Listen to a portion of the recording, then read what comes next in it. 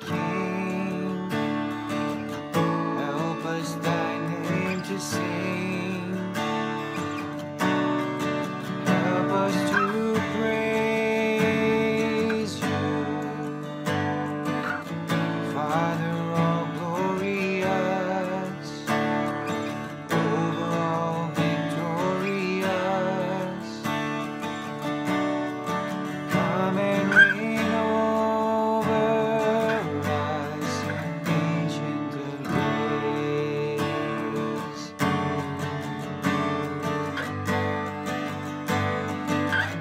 Come thou incarnate Word, gird on thy mighty sword. Listen to our prayer.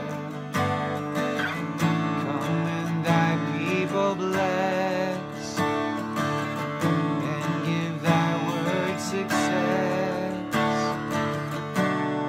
Spirit of holiness, on us descend.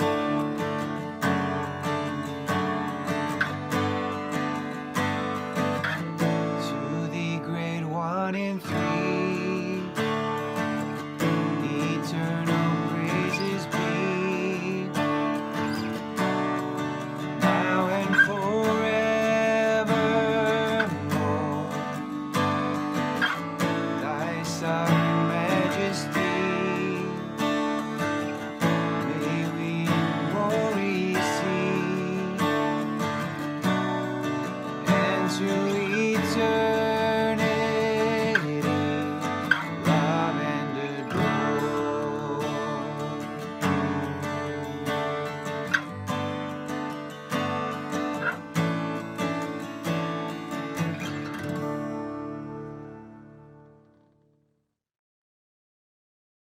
Everybody, welcome to Friday. Wow, already to the end of the second week of Lent. And let's listen once again to the first reading. I guess I want you to pay attention to that first reading because I want to speak about that here today. And thank you for joining us. Let's begin. In the name of the Father, the Son, and the Holy Spirit. Amen. God is preparing us for something new. Let's ask him now for mercy.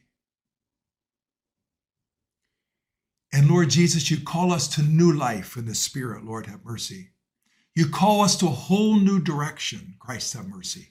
You call us to a new orientation. Lord, have mercy. And may Almighty God have mercy on us, forgive us our sins, and bring us to everlasting life. Amen. Let us pray.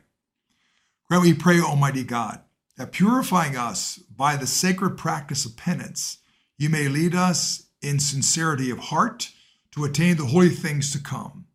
Through our Lord Jesus Christ, your Son, who lives and reigns with you in the unity of the Holy Spirit, God, forever and ever. Amen.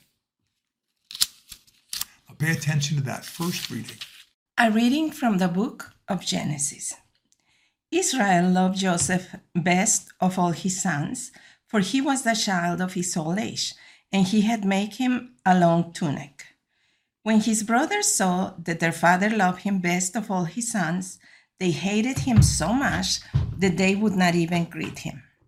One day, when his brothers had gone to pasture their father's flock at Shechem, Israel said to Joseph, "Your brothers, are tending our flocks at Shechem. Get ready, I will send you to them." So Joseph went after his brothers and caught up with them in Dothan. They noticed him from a distance, and before he came up to them, they plotted to kill him. They say to one another, "Here comes that master dreamer. Come on, let us kill him and throw him into one of the cisterns here. We could say that a wild beast devoured him. We shall then see what comes of his dreams." When Reuben heard this, he tried to save him from their hands, saying, "We must not take his life. Instead of shedding blood," he continued, "just throw him into the cistern that is there in the desert, but do not kill him outright." His purpose was to rescue him from their hands and return him to his father. So when Joseph came up to them, they stripped him of the long tunic he had on. Then they took him and threw him into the cistern, which was empty and dry. Then they sat down to their meal. Looking up, they saw a caravan of Ishmaelites coming from Gilead, their camels laden with gum, balm, and resin to be taken down to Egypt. Judah said to his brothers, "What is to be gained by killing our brother and concealing his blood? Rather, let us sell him to the Ishmaelites instead of doing away with him ourselves. After all, he is our brother, our own flesh." His brothers agree. They sold Joseph to the Ishmaelites for 20 pieces of silver. The word of the Lord. Do not forget the works of the Lord. Do not forget the works of the Lord. When the Lord called down a famine on the land and ruined the crop that sustained them, he sent a man before them, Joseph, sold as a slave. Do not forget the works of the Lord. Do not forget the works of the Lord. They had weighed him down with fetters, and he was bound with chains, till his prediction came to pass, and the word of the Lord proved him true. Do not forget the works of the Lord. Do not forget the works of the Lord. The king sent and released him. The ruler of the peoples set him free. He made him lord of his house and ruler of all his possessions. Do not forget the works of the Lord. Do not forget the works of the Lord.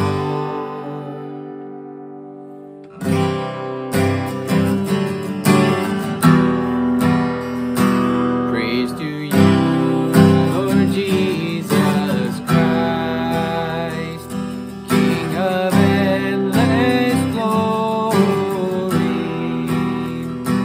Praise to you, Lord Jesus Christ, King of endless glory. God so loved the world that he gave his Son. All who believe in him will have eternal life. Praise to you, Lord Jesus Christ, King of endless glory. The Lord be with you. A reading from the Holy Gospel according to Matthew. Glory to you, O Lord. Jesus said to the chief priests and the elders of the people, "Hear another parable. There was a landowner who planted a vineyard, put a hedge around it, dug a wine press in it, and built a tower. Then he leased it to tenants and went on a journey. When vintage time drew near, he sent his servants to the tenants to obtain his produce. But the tenants seized the servants, and one they beat, the other they killed, the third they stoned. Again, he sent other servants more numerous than the first ones, but they treated him the same way. Finally, he sent his son to them, thinking, they will certainly respect my son. But when the tenants saw the son, they said to each other, here's the heir. Come, let us kill him and acquire his inheritance. They seized him, threw him out of the vineyard, and killed him. What will the owner of the vineyard do to these tenants when he comes? They answered him, he'll put those wretched men to a wretched death and lease his vineyard to other tenants who will give him the produce at the proper time. And Jesus said to them, do you never read the scriptures? Pay attention. The stone that the builders reject has become the cornerstone. By the Lord has this been done. It is wonderful in our eyes. Therefore I say to you, the kingdom of God be taken away from you and given to a people who produce its fruit. When the chief priests and Pharisees heard his parables, they knew he was talking about them. And although they were tempted to arrest him, they feared the crowds, for they regarded him as a prophet. The gospel of the Lord. Praise to you, Lord Jesus Christ. So, welcome to March 1st. But I really want to share something with you today that I hope is a benefit to you, but I really hope you get this, because I think this is really right. And so I'll try to, articulate this, as I always try to do, in a way that maybe you'll be able to get this. I want you to be thinking about your life as I share all this. Think about your life. And so, having said that, scripture scholar Walter Brueggemann once wrote about a three-part pattern he saw in the Psalms. And I pray the Psalms every day. This is really kind of true. So he says this, number one, and by the way, you see the word direction up there. We couldn't find the word orientation in one of our little images there. So think of direction if you want to, orientation, kind of the same thing. First, the Psalms, okay? Think about Psalms. First, orientation. Life's good, makes sense, all is well. Okay. Second, disorientation.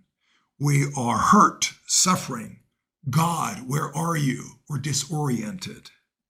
Third, new orientation. God breaks in. We meet God in a new way. See life in a whole new way. So you see how it works. Orientation. Then something happens. Always does. Something happens in our life. Some disorientation. But the only way through it is by a new orientation. You don't go back to the old way again. You never find it that way. You always have to go forward into a new orientation. Understand? Make sense? Here's an example from that first reading. Here's Joseph, all right? Orientation. Israel loves Joseph the best, youngest son, favored son of his old age. Disorientation. His brothers can't stand him. A lot of stories in the Old Testament are like that. Cain and Abel, Rachel and Leah, Jacob, Esau. Stories of such orientation of hatred between people in the family. If we read the details of Joseph's story, we would see a story of treachery, deceit, betrayal, ultimate betrayal for right now. So what the brothers do, they want to kill him, but they send him off into slavery into Egypt. New orientation. Joseph becomes the second in command in Egypt. Ultimately, in his humility, forgives his brothers. God has made Joseph great, humble, forgiving. Joseph sees things in a whole new way. Joseph doesn't go back to the way it was before orientation. He has a whole new orientation. Make sense? This is, I think, how life works for us. I got this idea. I took the courses on emotionally healthy spirituality, as many of you have. I would recommend it if you haven't. We're going to be doing it again. Recommend it. And this is a book I got it from Mostly Healthy Spirituality Day by Day. And there's a section here that it shares that idea of Brueggemann. And he writes this: God assures us of his love and passion for us. He is committed to bringing us into a new orientation, a new place with him, so that he can do new things for us and in us. But in order to get there, we have to be willing to go through disorientation. May I say orientation, disorientation, into a new orientation. I think that's true of life. And so where you are right now in your life, orientation, things are going kind of good, everything's kind of okay for a while. Are you in the midst of some disorientation? If you are, I want to say to you, the only path forward for you or for me in all of that, and it's true of me in all of that, is new orientation. That's the way forward. Like Joseph, humble, open, forgiving, letting God bringing us to a whole new place. Does that make sense? You can let me know sometime along the way. I'm hoping to see you this weekend. And if I don't get a chance to see you because you're not here in Johnstown, hope your pastor does. Thank you very much. Here's my question for today. What's the new orientation in your life that God is calling you to right now? Thanks for joining me. Goodbye now.